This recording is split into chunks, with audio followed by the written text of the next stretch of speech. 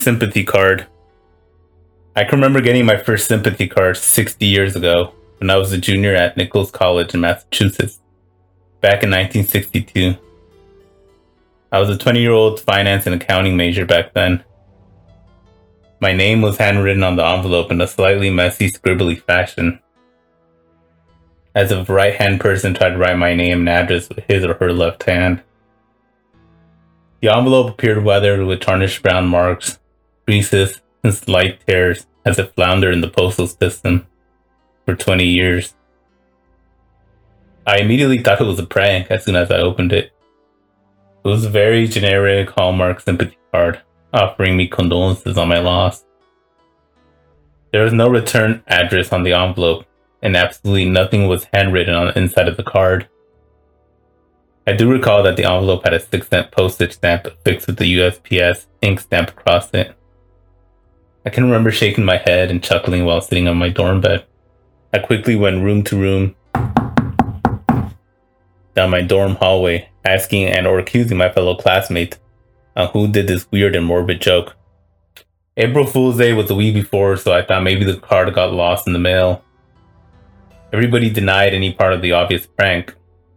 The card and envelope got tossed. Again, that was over 60 years ago, and I can remember it like it was yesterday. The very next day, my mother called me and informed me my grandfather, her dad, had passed away suddenly from a massive heart attack. I went home for a few days to attend the funeral service and spend time with my parents, siblings, and cousins. I totally dismissed the card that I received the day before as coincidental. So again, that was my first sympathy card. Over the next 60 years, I would go on and receive probably 40 or so sympathy cards, arriving at random intervals, no matter where I lived. It was the same type of nondescript generic Hallmark card with the same chicken scratch handwriting on the front. The envelope always looked old and faded with no return address, and nothing ever handwritten on the inside. It would always have the appropriate stamp glued to it, along with the USPS stamping across it, certifying that the post office received and delivered it. The inside of the card always had the typical 4 or 5 sentences, written by a very creative and sensitive employee of Hallmark, telling me how sorry they felt for my loss. Weird, right? Okay, here's the kicker. The very next day after I received a condolence card, someone close to me would die. I quickly established that connection early after I received my second card at a different address, and then was informed that my Uncle Ernie passed the next day in a tragic automobile accident. I was 25 years old then. Then I would find out that a grandparent, parent, ex-coworker, an old neighbor, an aunt, or an uncle, or an old college friend had passed. Once I reached my 60s, more close acquaintances and families would pass. Sometimes up to 3 in 1 year. Each death preceded with a sympathy card in the mail the day before. I got married at the age of 23 to a loving, caring woman named Doris. Kept this from her, our entire marriage, as I did not want to pull her into something I don't even understand myself. I didn't want to upset her or try to convince her that it was more than just a coincidence. The cards would get delivered to me. I wouldn't even open them. They got tossed in the garbage pail before even getting into my house.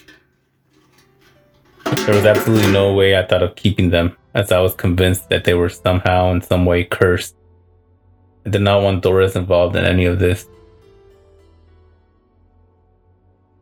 Doris died 22 years ago at the young age of 55 from a brain aneurysm. It happened so suddenly. She died at home in my arms, something I'll never forget. The card that came in the mail the day before was for her. I just assumed it was another uncle or an older cousin. The guilt that followed weighed heavily on my thoughts for years. If only I had known, could I have somehow prevented her from dying? Who knew she was going to die? And why didn't they reach out to me?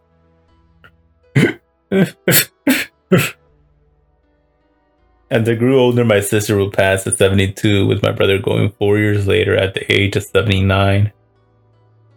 Many ex-coworkers, 2 bowling buddies, a handful of cousins, at least 6 college friends back from my days at Nichols, and 4 very close golf buddies all died. And with each passing, there was a foreshadowing sympathy card in my mail the day before. I just can't ever seem to wrap my head around this morbid phenomenon. Who is sending me these cards? How do they know every address that I lived for the last 62 years? Why is there nothing ever written inside? How the hell do they know all my family and close friends? How do they know they're dying the next day? And lastly, why? Why me? Why me?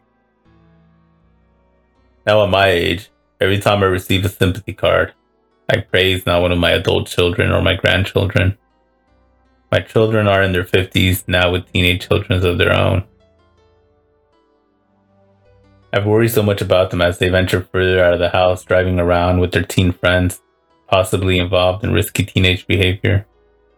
No child or grandchild should ever die before the parent or grandparent. Nowadays, when I receive a card, I call both of my children the next morning to do a wellness check. I'll ask what they're doing that day and assess their risk level. Is it going to be out in public or traveling somewhere by car or plane? I'll ask about my grandchildren too to make sure that they will be somewhere safe. I know my children think that I'm on the cusp of dementia when I make these annoying calls, but I just need to do it for the peace of mind. So here I am, 82 years young, sitting at my kitchen table, writing this on lined paper with a big ballpoint pen in my hand. I just don't know what's going to happen to me, so I want to document this strange phenomenon that has plagued me for the last 60 plus years. I'm not sure if this will be my last entry. My son called me earlier this afternoon. He told me that he received the weirdest thing in the mail today. He said he received a stamped envelope addressed to him.